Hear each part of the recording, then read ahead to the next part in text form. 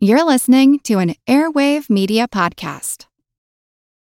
Without the ones like you, who work tirelessly to keep things running, everything would suddenly stop. Hospitals, factories, schools, and power plants, they all depend on you. No matter the weather, emergency, or time of day, you're the ones who get it done. At Grainger, we're here for you with professional-grade industrial supplies. Count on real-time product availability and fast delivery. Call, clickgrainger.com, or just stop by. Grainger, for the ones who get it done. Acast powers the world's best podcasts. Here's a show that we recommend. Hi, I'm Anna Faris, and I have this podcast fittingly titled Anna Faris is Unqualified, where each week a different celebrity and I attempt to give relationship and dating advice. Recent co-hosts have included Matthew McConaughey. You got somebody you care about, you lost track of them. Go find out. Margaret Cho. Vacation sex is always irresistible. Gwyneth Paltrow. I could make it all about them and not have to focus on my own problems. And Seth Rogen. So if you're wondering what your favorite celebrity or I would do in your situation, just listen and subscribe to Anna Faris is Unqualified. Free on Apple Podcasts, Spotify, or wherever you listen to podcasts.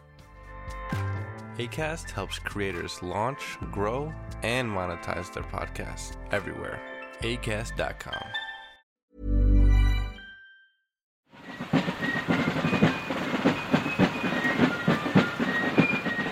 It's July 4th, Independence Day, and here are some sounds and words to celebrate this special day. I'm Jim Metzner, and this is The Pulse of the Planet.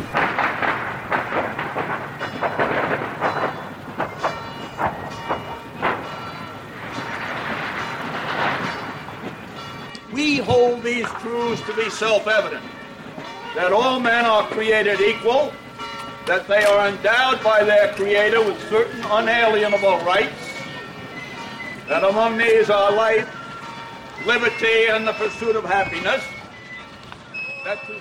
Thomas Jefferson, who penned the Declaration of Independence, said, "How little do my countrymen know what precious blessings they are in possession of, and which no other people on earth enjoy."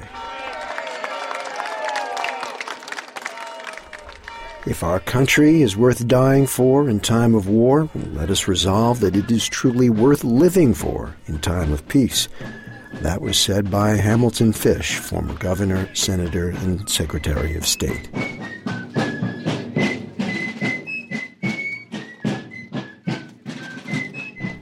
America did not invent human rights. In a very real sense, it is the other way around. Human rights invented America. President Jimmy Carter.